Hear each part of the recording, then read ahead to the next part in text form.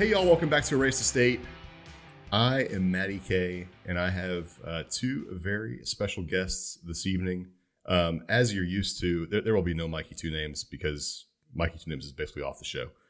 But we do have tonight again, who may well be the new co-host, Mr. Citizen Hush. Say hello. Hold on, y'all. They can't hear the wave. And I think for the first time on this show, the one and only, the tractor man himself, Mr. Rollo McFlugel. How are you, sir? Doing great, but it's actually pronounced Royo. Yes, as we just learned.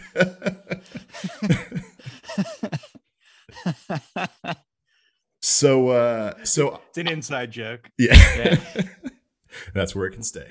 That's where we like it, on the inside. So I brought you guys together because I guess this came up.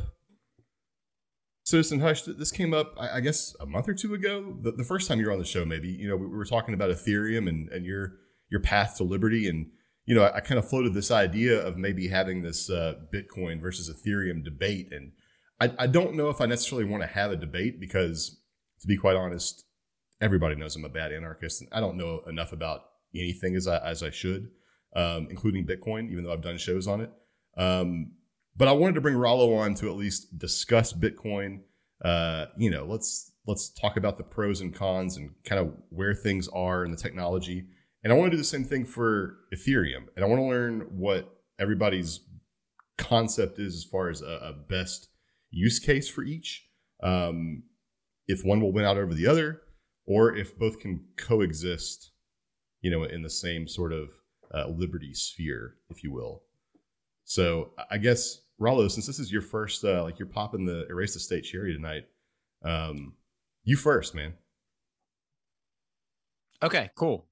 So for anyone that doesn't know what my position is, I am a Bitcoin maximalist. So I am someone that believes that Bitcoin is currently the dominant and the best thing at being money out there, and will continue to be the best thing, and come to just basically drive everything else to zero monetary premium, including gold, including the US dollar, and including all of the other cryptocurrency competition. Now, there might be some little pockets here and there where there's some value exchange on those things. But if we're talking about, just rough numbers on percentages, I know some people say it's going to be 80-20 Bitcoin versus everything else, but I think it's going to be, much higher than that.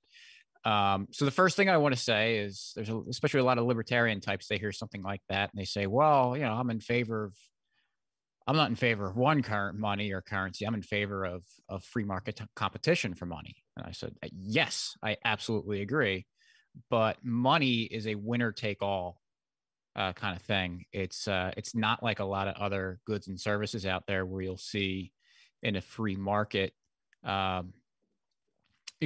lot of choices out there. It's there's network effects in money. It's very similar to something like a language, where it makes sense for everyone to kind of be on the same page and communicating with the same standard in order to make commerce as efficient and smooth as possible, and for people to be able to signal profit or understand profit and losses.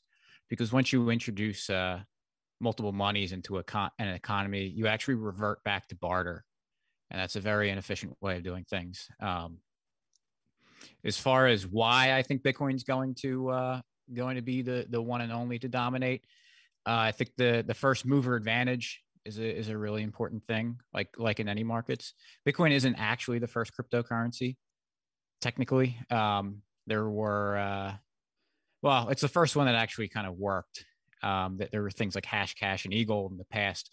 A lot of the cypherpunks were trying to figure this out for a while. They wanted to. They saw the problems with the Federal Reserve. They saw the problems with the government controlling the money, and they wanted to create something that the government couldn't stop, and the government couldn't stand in the way of people.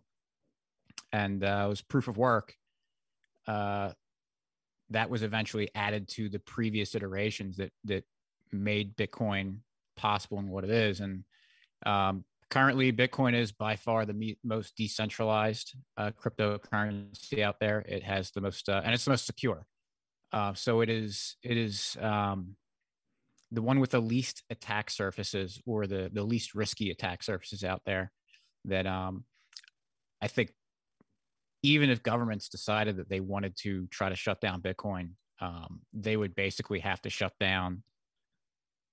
Well, they would all have to collude, which good luck getting all the world governments to collude together to shut down the internet, but not just the internet, but shortwave radio, satellites, mesh networks, and shut off people's electricity. So that means generators and everything. So, but as long as one single person keeps a copy of that blockchain, it can get started back up again from one person. So it's just a really resilient thing.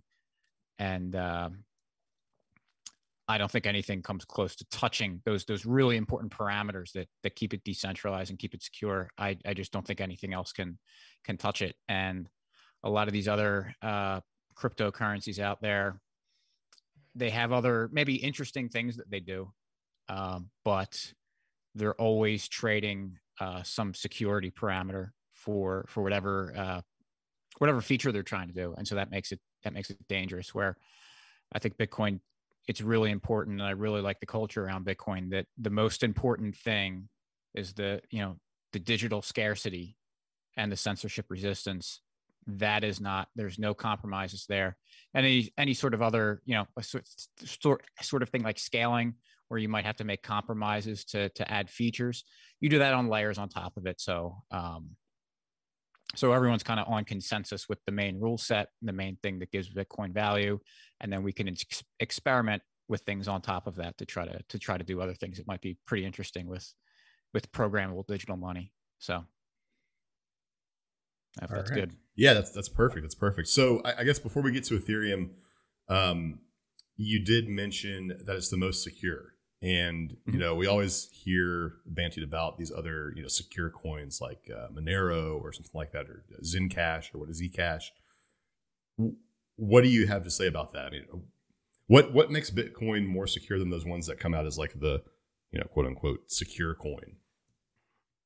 I actually have a clarifying question.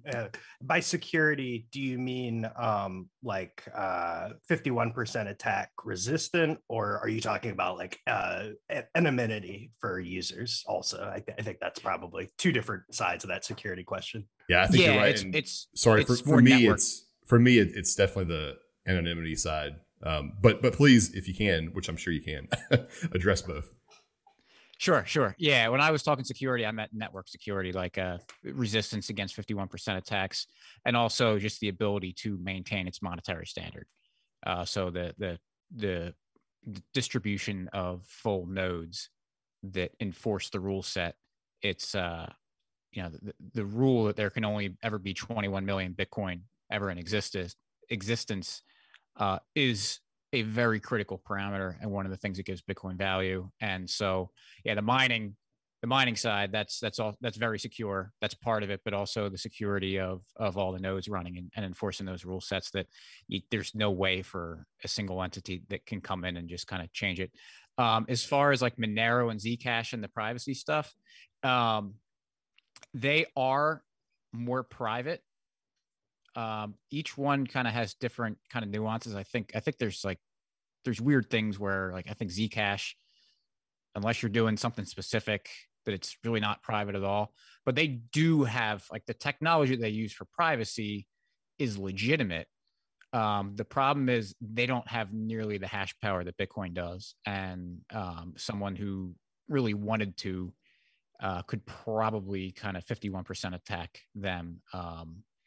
And then also the trade-off that you have to make with those, with the way they do their anonymity, is that you can't verify the supply when you're making some of those transactions. So it's possible for someone to cheat you in a transaction in a way that wouldn't be possible with Bitcoins. You can't verify where those coins are coming from in those sorts of transactions. So there's a really critical trade-off made with doing that, to try to kind of pump Bitcoin up with this. It's, you know, it's not it's not anonymous like a Monero or Zcash, but it's pseudonymous.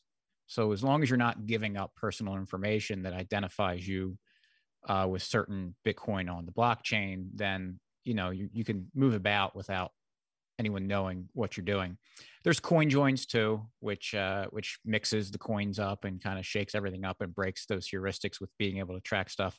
And then with the things like liquid sidechain, as far as I'm aware, that's really secure and or really private. Now there's trade-offs with that too. You're on a federated chain and kind of permission there, but even something like the Lightning Network, that's a second layer of like creating basically instant and really cheap payment channels. No one really can see what's going on in those payment channels. And actually, it was the IRS kind of recently came out with a bounty for breaking Monero privacy and also Lightning Network privacy. So one of the arguments that Bitcoiners like me make is that, all right, Monero, Zcash, they have interesting privacy features, but they're obsoleted by the Lightning Network. And then with the upcoming Schnorr and Taproot soft fork that's on its way, that'll have some privacy enhancements, not anything like you know, full anonymity, but it's working its way there. But it was a decision.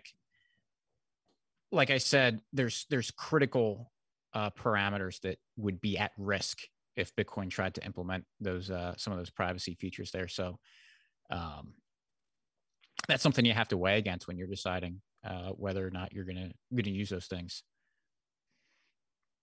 Okay. All right, Mr. Hush, your turn, brother. Give us the rundown on Ethereum. So first off, I appreciate you giving the caveat at the beginning that this is not a debate. If there's anything that I'm more tired of, it's the Ethereum versus Bitcoin debate. And I also I forgot how to pronounce it already. Rala's credit, like Royo. Ryu. Yeah. Royo. It's to his credit, like I fundamentally don't disagree with much of what he said, and I think my perspective probably varies, but I'll just jump in. I think they're more interesting questions versus pitting two technologies against one another about like what is the nature of money in the 21st century. I historically, money has been defined by what durability, fungibility, or limited supply, uniform. There's a whole slew of things that money has historically been defined by. Does that remain true in a modern economy where land, labor, and capital no longer constitute the means of production? Now we have data and processing power emerging as additional means of production. So I'm going to like little preface tirade there, but for those who don't listen, or those listening and don't know, Ethereum is a hard fork off of Bitcoin. It's a decentralized distributed computing platform, and I think the main calling card that folks kind of wave the banner around for Ethereum is Ethereum enables the creation of smart contracts and decentralized applications, and you hinted to a lot of these in the past that they have interesting features and attributes. I think the fundamental critique and question is, well, do we need that? And I think that's a fair question to ask a lot of the Ethereum folks. Like, okay, so we've developed NFTs. Is this solving a problem that needs to be solved? And or is this more just like an interesting science experiment? And I think those are all fair questions. And a common framework that I've thrown around last time I was on here, Maddie, is also like Ethereum is programmable. Fundamentally, it's programmable money. So like that's the dictionary.com definition, but what does all that mean? So at an engineering level, what interested me in Ethereum, and I'm not an Ethereum maximalist, like I own I own Bitcoin and I own Ethereum, and I don't own many altcoins. I learned my lesson several years ago. But like, what does all that mean? Like from Ethereum, what does programmable money mean? Decentralized applications. What does that fucking mean anyway? Ethereum, like, it's a generalized framework that doesn't try to solve a particular problem, but rather provides reusable components and patterns to developers to build solutions. An imperfect analogy here, I think, that gets thrown around pretty commonly on Reddit and crypto Twitter is like this comparison to Bitcoin is like legacy hardware design, where like Oracle or IBM would develop a suite of hardware solutions and software to solve a very particular business problem, in this case, money, or store of value. And then effectively try to ingrain as their consulting teams into getting a company reliant on Oracle or IBM systems, and they would keep spinning up new customization to new custom solutions to these problems. And that's kind of how the way that the enterprise tech industry operated for the better part of before, I guess, like 2005, 2008.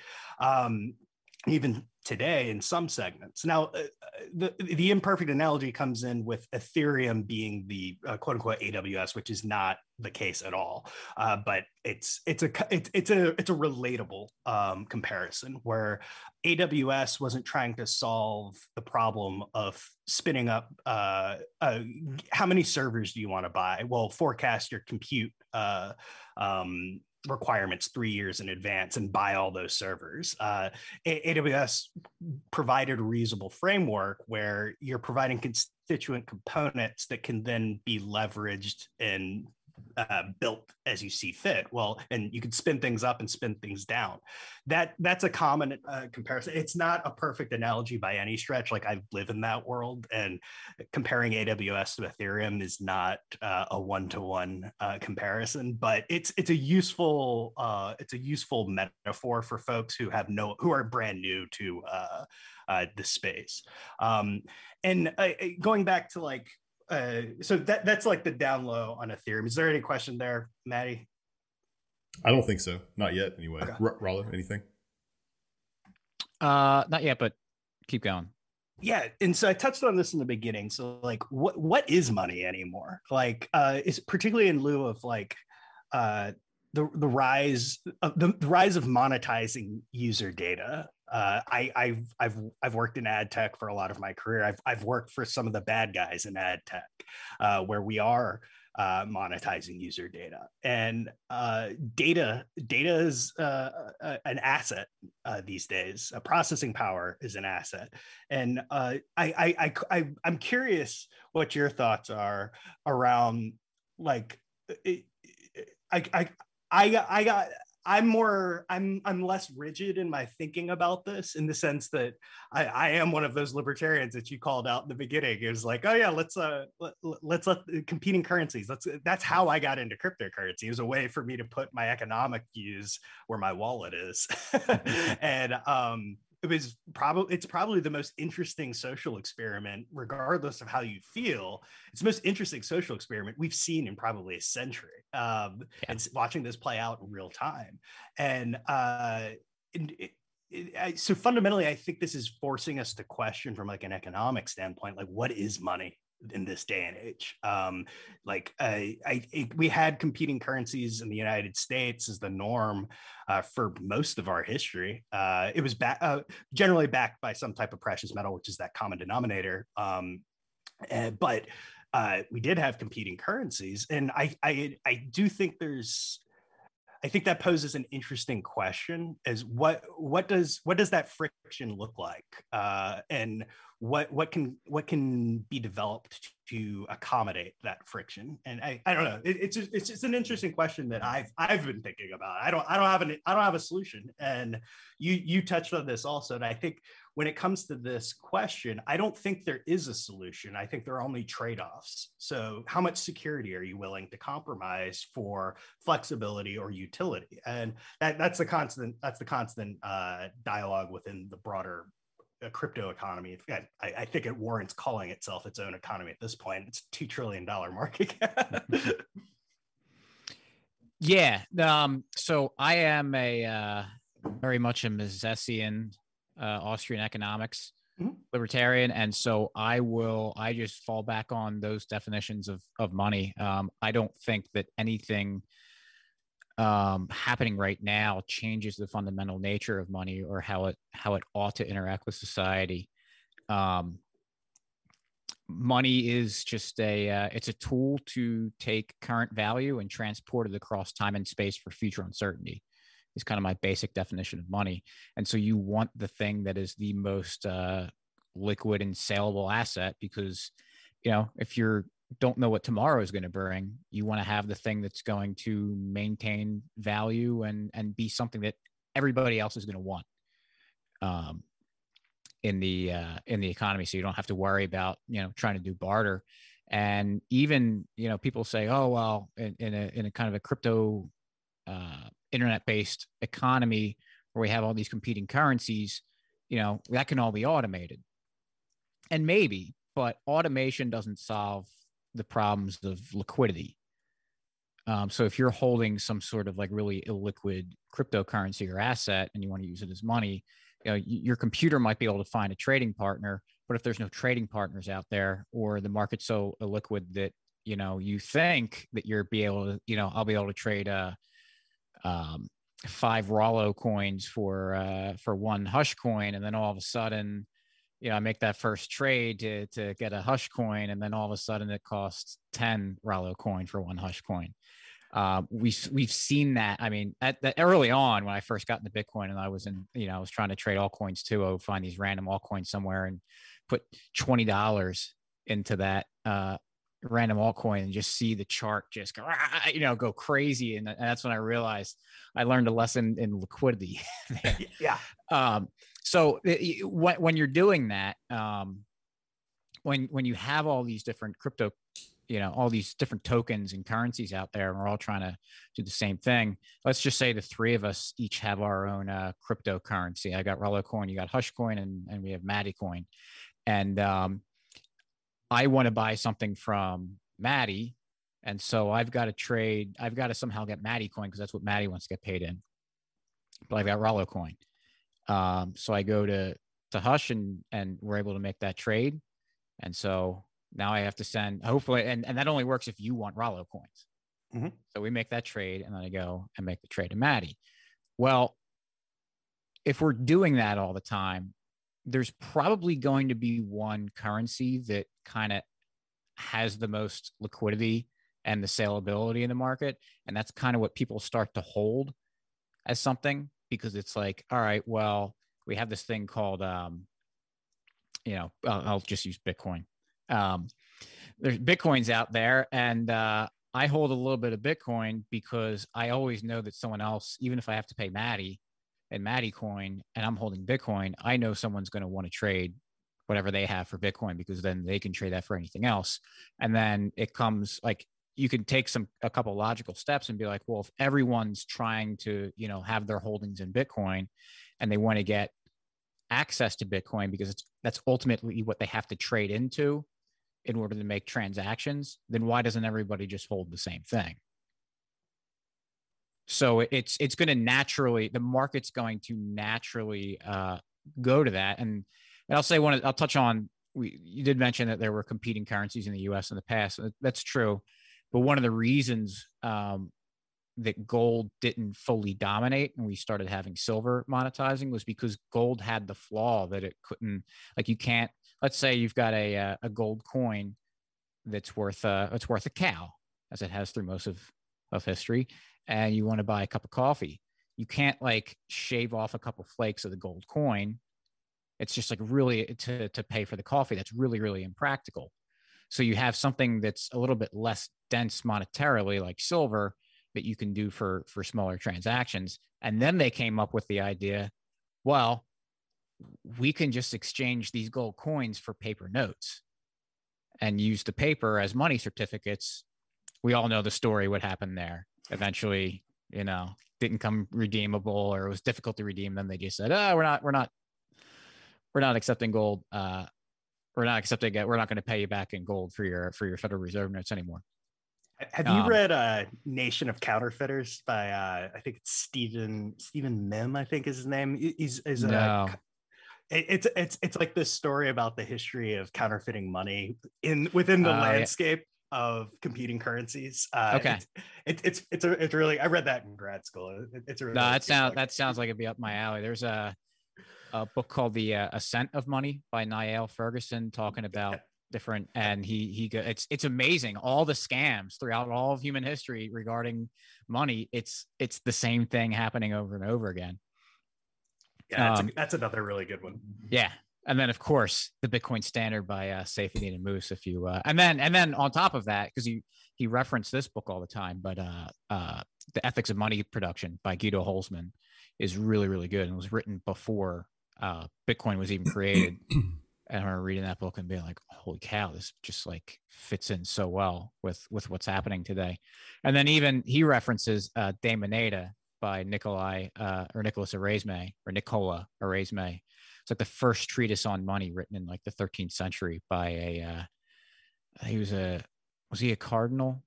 He was one of those guys where he's like an archbishop, cardinal, but also a mathematician, physicist, just like an absolute, just total package, and an economist, and writes a treatise on money. And it's just the way that he just in his spare time, you know. Yeah. Just I'm just gonna rip this off. No big deal. Good old Catholic Church having a monopoly on the ability to read and write. Well, I'm a Catholic, so so it's my family. Okay, yeah. I actually think people get that's a different story, different topic, but I actually defend the church on that one a little bit. Not that it's perfect, or not that everything went swimmingly out there. No, but he was really critical of the prince, who was the one who was minting the money back then. And it's like, if you clip your coins or counterfeit in a way, it's like, that is like, you are stealing from everyone and just like really ripping into that, and really making a really strong moral case for having hard money and not having someone try to cheat it. So he was talking about a prince, maybe putting in 95% of the gold of what he claimed versus what governments do today. Just poof money into existence by pressing a government. So 95% would be a dream. Yeah. We're at 60% of our total historic money supply at this point now, right? In the last year. Yeah, it's just absolutely crazy. Man, I went off I don't even remember what I was talking about. We're getting into, then started talking about it's all interesting. You actually brought up another question I had. This notion of like winner take all. And I don't necessarily believe this, but this idea with like decentralized finance on Ethereum, what we're seeing now is correct me if I'm wrong, but I think there's now more wrapped Bitcoin on the Ethereum network. I think it's, I pulled up CoinGecko real quick. It's $8.1 billion in Bitcoin that's been wrapped on the Ethereum network. What counter argument would you have to someone saying that Ethereum is just absorbing that market utility of Bitcoin onto the Ethereum network? Well, what is that wrap Bitcoin doing? And it's 8 billion. I mean, what's the market cap of Bitcoin though? Yeah, it's like 1 trillion versus Ethereum 281 billion. And also, this is admittedly a fairly new development too, like within the last year or two. But my understanding of wrap Bitcoin is it's being used as a collateralized loan within DeFi. That's my assumption. I don't mess around. I used to mess around with DeFi a little bit in the early days, but once we started getting into yield farming and stuff, like I was just like this. I can't keep up with this shit. Right. Yeah, I mean, I would say I've heard that claim about the wrap Bitcoin, and like, what is it actually doing? I don't know. There's, I don't know if that's associated with things like putting stable coins as, because I know there's some companies that do that where it's you send Bitcoin and it's Bitcoin versus stable coins to do it. But I mean, like that can be done on Bitcoin. You can do multi-signature arrangements to hold Bitcoin in collateral somewhere. You can do smart contracts on Bitcoin. And then there's even just like side chains. Like you could do something like a liquid federated side chain to make whatever arrangement you want. So like the question would be, why would you move your Bitcoin to a different protocol that doesn't have the security promises that Bitcoin does? I've never used the Bitcoin corollary to DeFi. But like I think that's another interesting question, is like, why, if you can do it on Bitcoin, why aren't 8.1 billion Bitcoins being used to do it on Bitcoin, and it's going over to Ethereum? I think most Bitcoiners just don't want to give up their Bitcoin right now. Which, I mean, you can send, I mean, that's part of the problem, is in order to do that, in order to get some sort of return on your Bitcoin, you have to give up your total control with your own private key, and you're leaving it up to, someone, a riskier endeavor. Right. So that could blow up. I don't know why, why ape, I don't know. But it, I'll have to follow up with that, because I know I've heard Bitcoiners here like, oh, they talk about the wrap Bitcoin, but it's nonsense for XYZ. But I can't make that argument, so that doesn't really matter right now. But yeah, my main point would just be, you're making major trade-offs by sending it to another protocol where, like, even if it's like, I assume the wrap Bitcoins over there is for like doing smart contracts and stuff, but you can't, like, there are smart contracts on Bitcoin, and a smart contract is just, making it such that when this input happens, this output happens. Not any sort of necessarily special magic. So yeah, I just don't really know what benefit you're getting out of doing it with Ethereum versus even just sending someone else your Bitcoin, because Ethereum does have the risk that it can get rolled back, that someone else is managing the nodes and everything, whereas Bitcoin, has really never suffered that sort of problem. And if you want security for your Bitcoin and really want to be and make sure you're getting it back, I don't see why you would move your Bitcoin away from the thing that's secure in Bitcoin. And two, it's like, how do you wrap Bitcoin on Ethereum? Like, what is the actual mechanics of that? Yeah. Like, is the Bitcoin no longer, like, I guess that's my question. So effectively, I think with like so you're familiar with like Compound Finance and MakerDAO, things of that nature that offer like an alternative to fiat savings accounts. So there's a market on Compound where you can see real-time interest rates for these savings account. Well, I think part of the allure is, I don't know what the interest rates are paying these days, but I remember 2 years ago or so, if you effectively send your Bitcoin to this wallet where you get paid out an interest rate, it's a way to hold your Bitcoin and not just earn additional income off of it. And so it's actually working for you.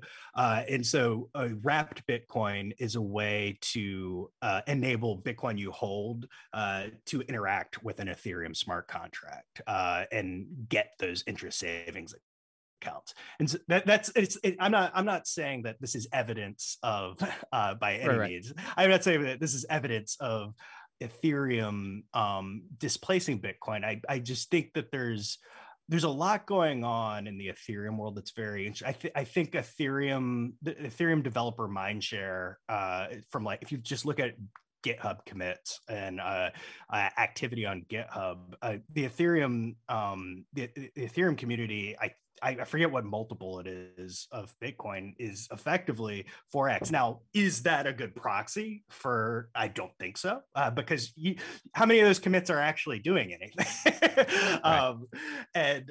But like it's just interesting to me from a competing currency standpoint, and to see this play out in real time. And like I think Ethereum's the only protocol that is flexible enough to enable the existence of both. I don't I like both of them. To me, and like to criticize the folks over on Ethereum, to me, one of the things that drives me fucking crazy is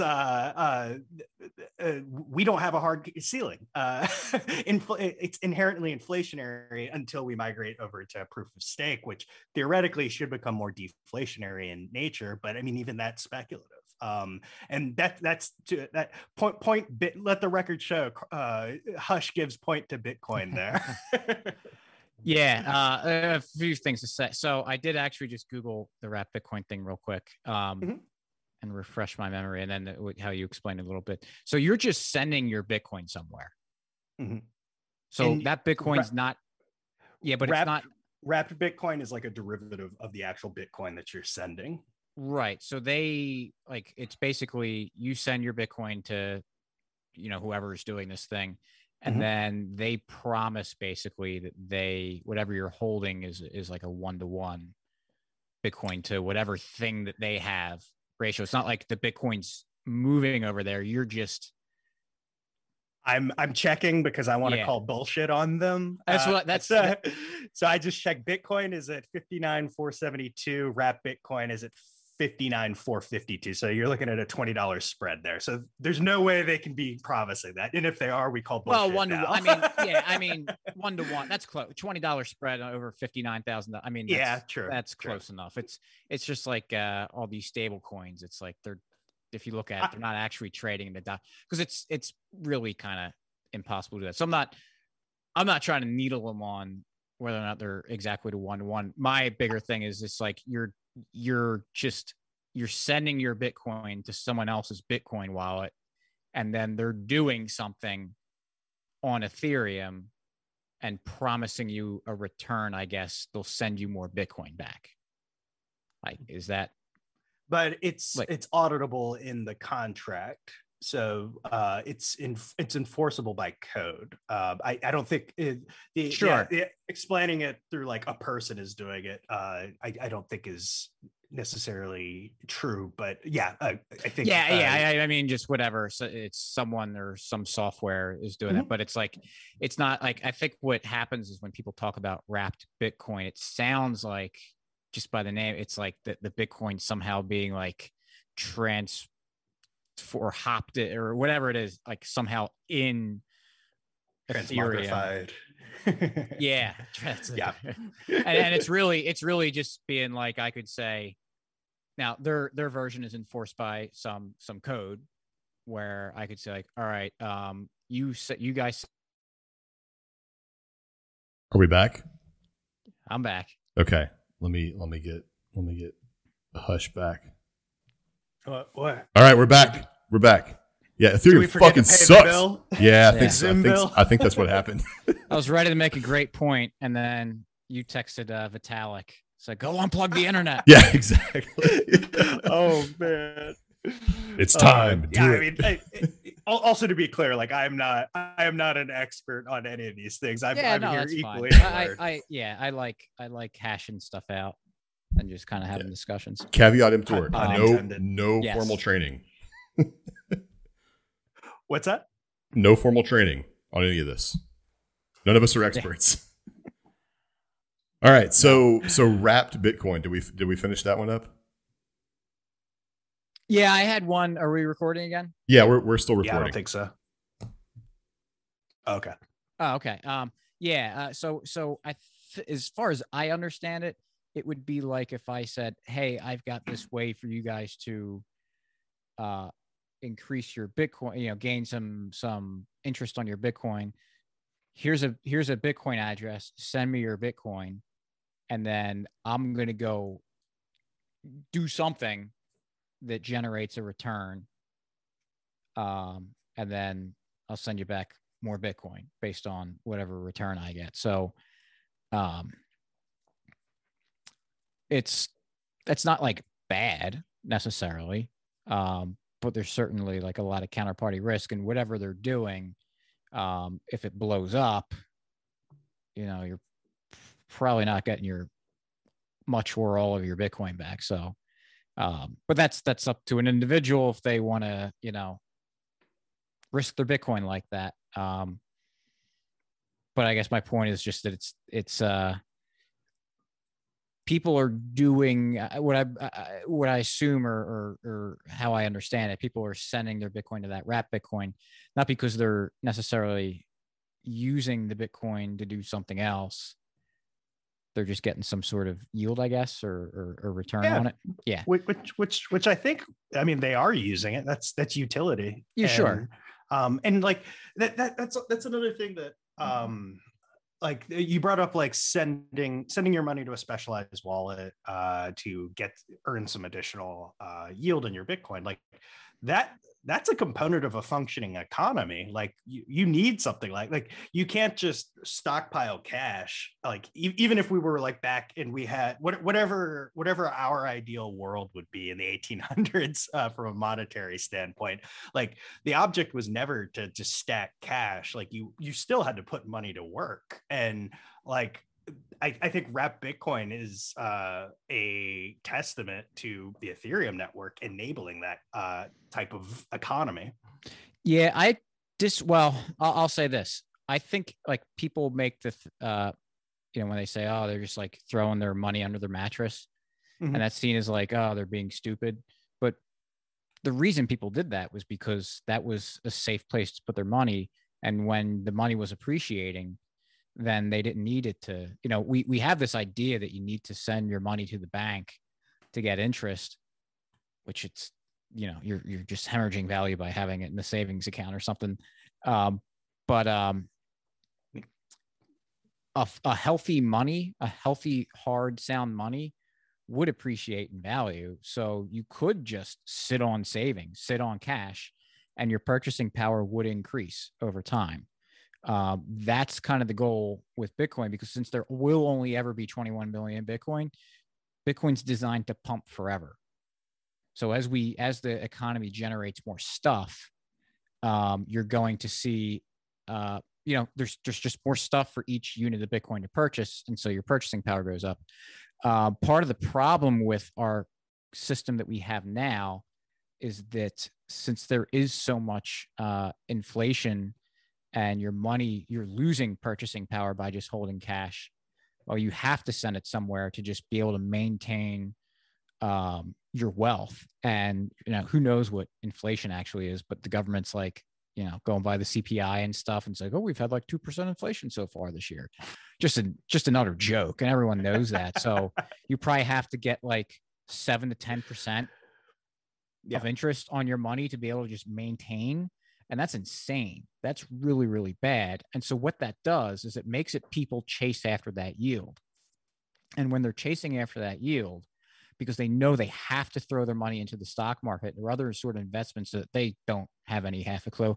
And I'll admit, my 401k that I have, it's in stuff. I have no idea what the retirement 2055 funds are. It's utterly dumb money that's in there. I have no idea what's going on there. I don't understand it. I always explain my 401k to my friends is it's a hedge against me being wrong. Yeah. So when you have that, it creates this thing where people are much more easy and willing to send money where they have no business sending it to, because they don't understand what's going on. And so when you have such easy money going around, people are engaging in projects that probably shouldn't happen. And that's why we see this like really bad boom and bust cycle, and wealth is getting destroyed. Whereas if we had a hard money system where people were just happy, thrilled to just throw their money under their mattress, or put it into cold storage, then it really forces these businesses that need loans and need money, need investment, to be able to really prove out that yes, this project is worth pursuing. And it starts separating the wheat from the chaff. And punishing those entrepreneurs that don't do a good job with using that money and being bad speculators, whereas the good ones get rewarded and reward the people who invest in them. But it's really gonna be a thing where only the experts in those industries are throwing money around. Like we all each work in our own industries, and we probably can look at those markets of the industries that we're in with a much better eye than a random person, just because we have expertise there. So, Maddie and I are in the petrochemical industry. And so, once we're, if we develop a lot of capital and we have a lot of excess cash on hand, and we have enough cash that we're like, we can sustain our lives pretty well and have enough savings that if something goes wrong, would be good. It would be nice to be able to have more money though, so we can take some of that excess cash reserves that we have and say I understand this oil and gas industry pretty well, and someone's working on this project that I think, based on my expertise, I really think it's a good idea. I'll go throw some money their way and invest there. Now, of course, that's illegal right now, which only makes it worse. So, but yeah, that's how I view savings and investing and interest rates and returns. And also under a Bitcoin standard, you just can't give out loans like they do right now, where they just say, oh, we have $100 in our reserves. We can give out $1,000 in loans.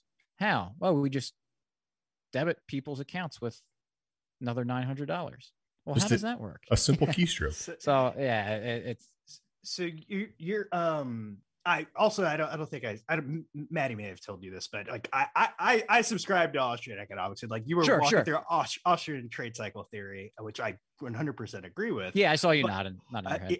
Oh yeah, that's also just autism in general. But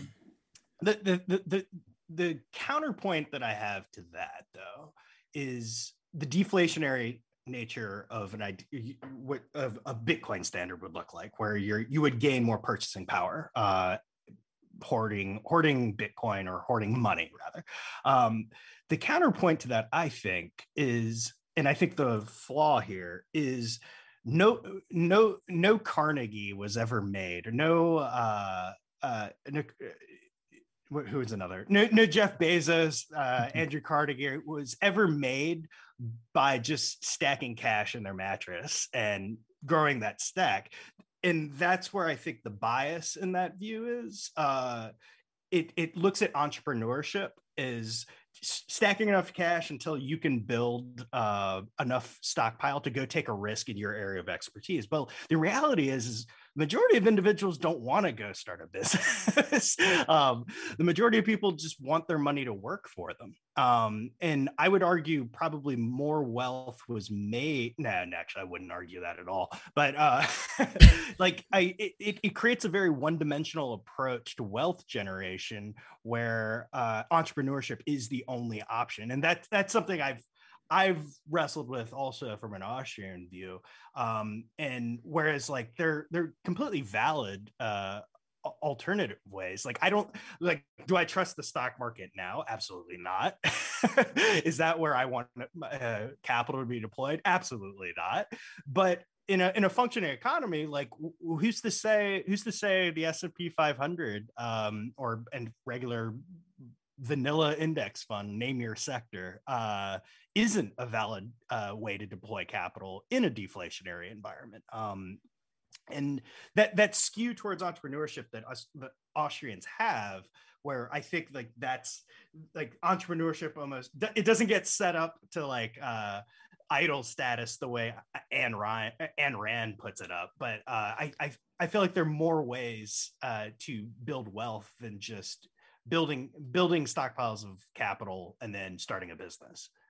Yeah, I don't necessarily think you have to just do it that way. And I think that there will be stock markets in a Bitcoin economy or a sound money economy. Yeah. There's nothing wrong with the stock market or anything. I just think that in the current environment there is. Yeah, well, right, because the current stock market is a disaster. Yeah, the wildly inflationary horrible fiat incentivizes dumb money to go in there and people get wrecked. But yeah, it's not so much that you just have to like stack cash and just become an entrepreneur. That would just be a way, if you decide that that's what you want to do and take a risk to really build it up, you can do that. But otherwise, in a sound money economy, as your money's appreciating, you build wealth by just working, being an employee. Because if your purchasing power is increasing, if the purchasing power of your money is increasing, you don't actually have to get a raise, a nominal raise every year. Just you getting that same wage allows you to have more wealth each year. So you're building wealth that way, that you don't even have to like go out and chase yield or anything like we do now to build wealth. It's just the nature of you continuing to work. And, over time, you're probably getting more skilled. So you're probably getting a raise, whether in this, it might be, Bitcoin might, a great situation would be that every year you have to negotiate your wage lower, but you're getting more, your salaries more with their purchasing power. Yeah. So that opens up people to do a whole lot of stuff that maybe the decision is instead of continuing your 40-hour work week or something, you say, I only have to work 30 hours this year, or 20 hours, or 10 hours. Even John Maynard Keynes predicted that, like, man, in like 50 years, people are going to be working like 12-hour work weeks, just because he didn't anticipate how much people would actually use his theories and just wreck everything. But he thought that that we're going to have so much productivity that people wouldn't have to work as much, but be able to maintain or improve their standards of living. So that opens up, when you have all that extra time, that opens up people to do, take another job if they want, do some investment or speculation entrepreneurship, or just enjoy that leisure time. It really opens up a lot of stuff. And so I think that's just would be a much better situation. It makes it actually more flexible for people, because they will have more money and they will have more time to engage in other activities that they deem fit. Now, when you were talking about a functioning stock market on a Bitcoin standard economy, that wasn't the implication that I thought that the two were mutually exclusive. No. The interesting thing, and the interesting feature of Ethereum through like tokenization of assets, that enables a world where we could have a decentralized equities market that people could invest in and get rid of all the slew of middlemen. And I did some time in finance long ago. There are many middlemen, and that's also the other compelling thing to me with Ethereum. This notion of tokenized assets and being able to represent parallel systems that are recognizable to consumers but just represent it decentralized and in a digital ecosystem. One thing that I was interested in learning about is there a corollary to that in Bitcoin? Because I don't know. I don't know the answer. Yeah, there is. One, I'll say this. I don't necessarily think the stock market needs to be like decentralized like that. There are some problems, but I think the biggest, once you have hard money, and that just the fact that you have hard money will just drive a lot better decisions, and they'll have to fight for getting money harder. So that will force them to be more efficient. But yeah, there are things in Bitcoin that could do that. So there's colored coins in Bitcoin that you basically burn like a Satoshi or something, and that's associated with some sort of information. And so whoever has that last spend that can be traced back to that Satoshi that was burned on the blockchain with that information gets it. Now that adds a lot of stuff onto the blockchain, a lot of data that's not useful for anybody other than the people that care about that asset that's been on that color coin. But there's things, again, like the liquid side chains. You can do a federation of people that are involved in the stock market, that they all have have a say in what's going on. Because, if you and I are trading stock, let's say, Maddie creates a company and he sells stock and we both buy it. Not really many people other than us as stakeholders really care about it. So we could just do that on a side chain connected to Bitcoin. And then also, I don't know much about it, but there's a project called RBG or RGB. I forget, but it's colored Bader coins. Ginsburg. Yeah. She's been, we've uploaded her soul. Essence. Yes. Essence into Bitcoin. And now therefore Bitcoin is evil and must be destroyed. but no, it's a third layer built on top of Lightning Network that implements these colored coins that allow for you to put a little bit of information onto the blockchain and then be able to trade that token pretty easily and cheaply back and forth. Interesting. I wasn't aware of colored coins. I've got a tab open now to go down this wormhole. There's I think it's in Mastering Bitcoin. He's got a section where he in Topless's book. Yeah. Got it. He's got a section that explains it pretty well. Talks about how you would keep track of a car, who owns a car. But again, trying to add physical goods onto the blockchain still like. There's the Oracle, it's the Oracle problem. You still have to figure out, if I steal your car and you go like, well, it says here on the blockchain, I own the car. It's like, well, I actually have the actual keys and you can't find me. So, but for something like stocks, that's obviously different. You can have that just be totally digitally native, but Bitcoin can still handle that. Interesting. All right. I'm going to stop reading right now. Sorry. I do have Antopolis's book on my bookshelf back there too. Yeah. I need to revisit that. It's good. Yeah. It's that and Grokking Bitcoin are the two books that I've read for understanding the technical side. Both different approaches, both really, really good. Can I, unless I don't want to take over your podcast, Maddie, but I had some questions for Hush. No, please do. I mean, so I have one burning question, but we can get to it at the end. And I think it'll be simple, but. Okay. 7. What's that? Is that the answer? No. 7. Yeah, close. No, it's 42. Yeah. 42, right? So what can you explain to me how like gas works and how we have all these like ERC20 tokens on top of Ethereum? Like, yeah. What are they secured by their own whatever proof of work or proof of stake arrangement, and then also secured with Ethereum's network? Like, how does that? Yeah, right now, like I think we're still not over like the major hump on the Ethereum side to ETH 2.0. Am I echoing, or is that Maddie? I don't hear an echo. Is that just in my head? I hear it a little bit too. It was echoing for me for a little bit too. Yeah, so gas, I just look at, have you ever interacted with the Ethereum network, like through any like dApp or anything like that? No. And by the way, so. I hate the term dApp. It is decentralized applications. But so effectively think of it as like a toll fee. And Ether, I think that's also an interesting component. Like, I don't think of Ether, and there are some people who are involved with Ethereum, right, who think of Ether as like a global reserve currency, but also a currency for the digital world. I very much think of Ethereum or Ether as the currency for a digital world built on Ethereum. Whereby, like, so are you familiar with AWS? Mm-hmm.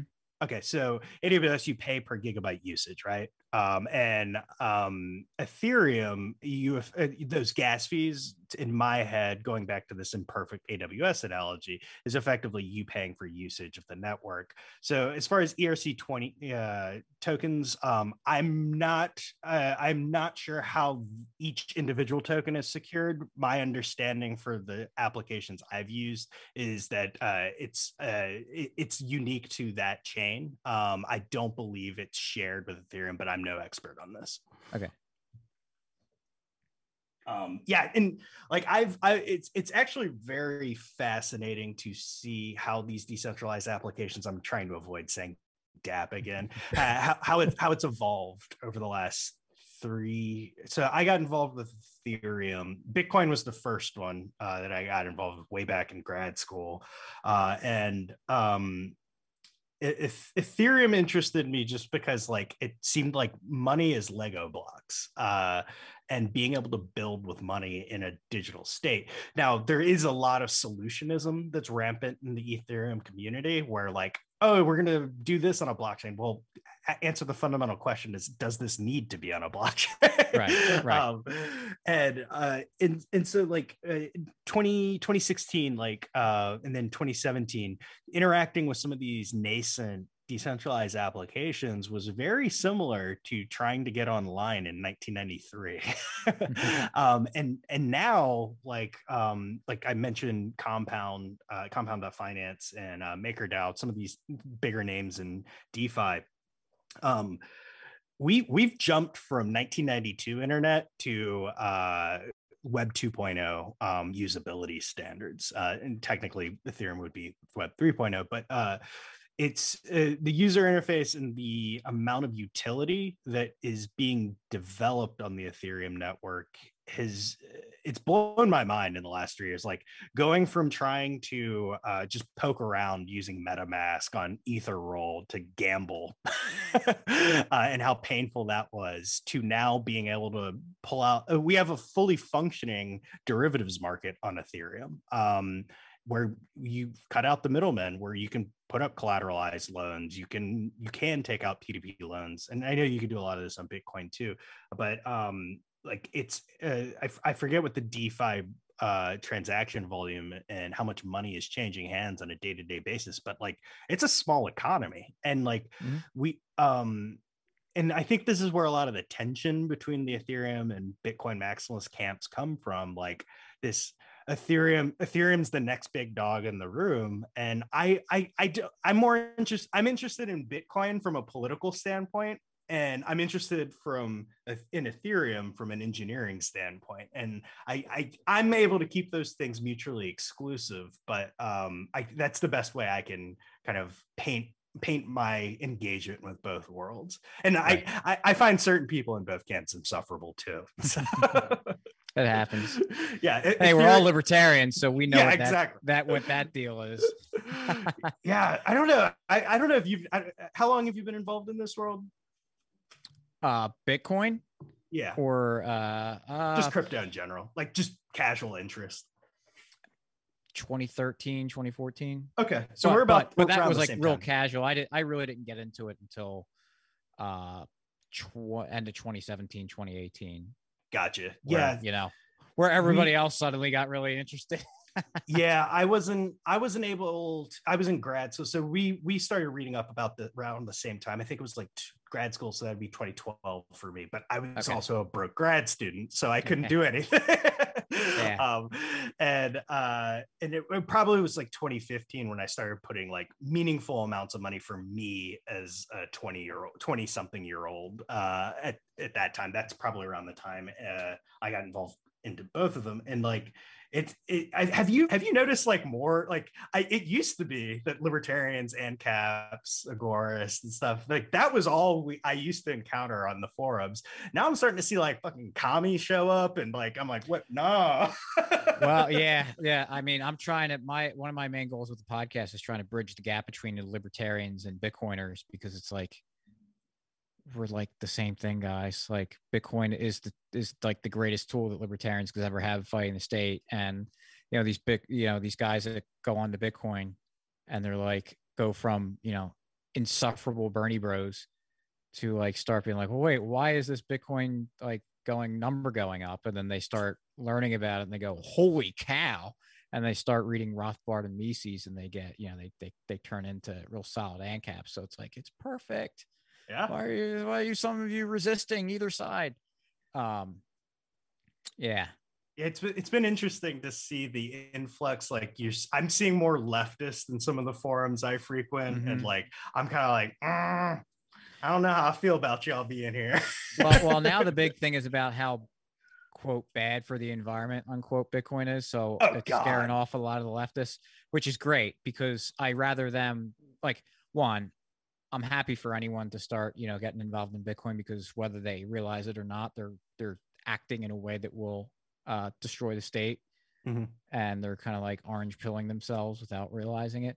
But at the same time, I want leftists and other awful people to be the last ones to adopt Bitcoin because I want libertarians and the good people to be the ones that get asymmetrically wealthy. Yep. I'm with that. Agreed. 100%. Yeah, I mean, like if they had it their way, we'd all be in re-education camps anyway. Yeah. I know. And yeah, I don't know. Hey, are you familiar with the Guns and Bitcoin podcast? Yeah, like the conference, or is that associated with the conference? The conference, but the podcast also. Yeah. Well, okay. Yeah. That's actually who I was meeting with before hopping on here. I'm going to be talking at the conference next month, or actually. Nice. I was there in the one in September. Okay, great. Yeah. And I'm actually going to be talking about the intersection between, because like I'm very much, my trajectory was libertarian, ANCAP, guns, or crypto, then guns, and then and then now 3D printing guns. And yes. It's talking about the intersections between the worlds and how do we get more people involved in that. Yes. When I was down, I met a guy. I apologize to I forget his name, but he had his 3D printer had like a desktop computer attached to it that was like running BTC Pay server. So you could just like go on the website of whoever's running this, like click buy, send them Bitcoin, and then the 3D printer will start printing whatever you just STL. That's pretty slick. He was really interesting. I had him on the podcast. He was a really interesting conversation. Sikorsky was his last name. I forget his but yeah, well that's what the really cool thing is, that all those 3D printer guys for 3D gun guys, like a lot of them were kind of like about Bitcoin, and then they started understanding, like, one, why they understood why their technology was so important, and then like once they start getting a little bit into Bitcoin, they go, holy cow, it's the same thing but for money. They can't stop this. Can't stop the signal. That's right. That's also going to be like one of the underlining themes too, about like cryptocurrency, regardless of your flavor, like is self-determination at a financial level, and then you have guns where you're taking self-defense and you're owning your own protection and for your own individual self. And then 3D printed guns, now that introduces a certain level of immutability to that, where this information's out there, dog. It ain't going nowhere. Yeah, it was years ago, but Cody Wilson was in an interview, and he dropped this line that was just the most just perfect.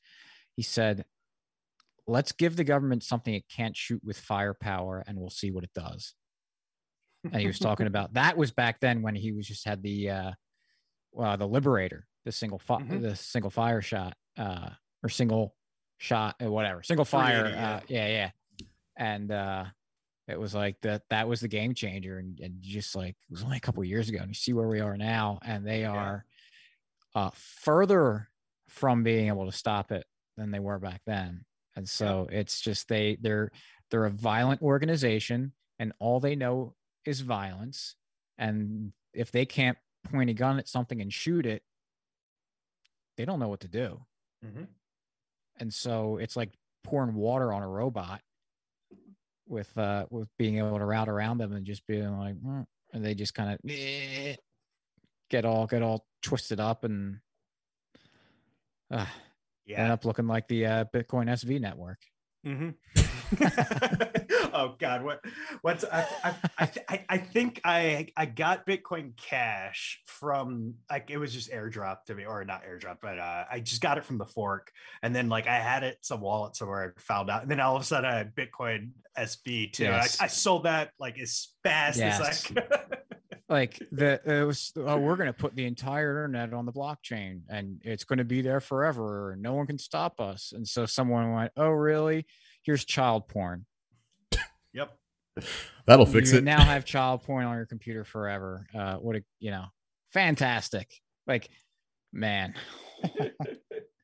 Yeah, it's interesting to me that all these disparate technologies are unified by this common theme of self-determination and individualism. Right. And and you see tribalism within any. I'm big from like the traditional gun world, and like you see like you've got Bitcoin maximalists and you've got Glock guys. They're the same thing basically. Yeah. I happen to like Glocks and own Glocks a lot. I also happen to like Bitcoin, but I also like CZs too. I just like guns, dog. Like, right. That's what I tell people. And yeah, it's really interesting to me that like I don't think the only other time I'd rather be alive than now is maybe 5-10 years from now to see how this all plays out. Well, yeah, I mean, hopefully we're all still around 5-10 years. Yeah, I know. Way to bring it down at the end, man. Yeah. We're alive and not in a gulag. Yes. Yeah. Like God comes up to me and was like, you sure you want to take this bet? I'm like, yeah. And then like it just fast forward like, but where am I? I was like, oh, you got yeeted by the ATF like 6 months later. Sorry, boss. You don't get to find out how this plays out either way. All right. Well, I know I said I had a question, but that was burning and I forgot it. So I do have to run, and I know it's getting late for you, Rollo. So plugs, everybody. Rollo, you go first. Okay. Well, first of all, Matt, thanks for having me on, and Hush, thanks for having this conversation. This was a lot of fun. I'm glad we could do it and learn a little bit from each other. But yeah, I am Rollo McFlugel. I am the co-host with my friend Slappy Jones on the Rollo and Slappy Show. It is a weekly podcast. And we also do a blog that doesn't get written on so much anymore, but go through our archives. We've been doing that for, I think, like 8 years. So we got like 500 or so articles up there. So you can check that out at mcflugel.com. And also we are the operators of libertymugs.com, which is exactly what it's Liberty Mugs. Yeah. Yes, sir. It's a website where you go and buy mugs. And also, Slappy and I are working on a Bitcoin education service website newsletter kind of thing. So be on the lookout for that. We're going to roll it out soon. Kind of getting a sneak peek with me talking about that, but it's something we're really excited about, and I think it'd be pretty useful. Oh, that's awesome, man. You're Nice. a busy guy. Try to be. I have no life is what it really means. Yes, that too. Same. Tractors, farming, Bitcoin, blogs. That's it. Yes. Oh man, yeah. I'm at the same usual places the last like 3 times I was on here, Maddie. Just Citizen Hush on YouTube if you're into guns, 3D printed guns, and Citizen Hush on Twitter if you're into feet pics and pics of guns. All of the above. All right, folks. Y'all know what to do. Did you say? Wait, Yeah, go ahead. did you say feet pics? Yep. Yeah, you know, whatever you're into. Oh, yeah, I know now. I recognize. You should have done this. Oh, I yeah. could have recognized you. Wiggle him, daddy. Oh man, wiggle him. All right, y'all know what to do. Like, share, subscribe. Tell your mom, tell your dad, tell your dog, tell your Bitcoin miner down the street. We'll see y'all the next time something's out. Peace. Across the 57 Chevy with the hillbilly band. Had a little honky-tonk filled with one-night stands. Take a Tele bar with a gonzo steel. In a dark house space just to seal the deal. Yeah, top 40 country better watch your back, 'cause this hot rod's faster than your Cadillac.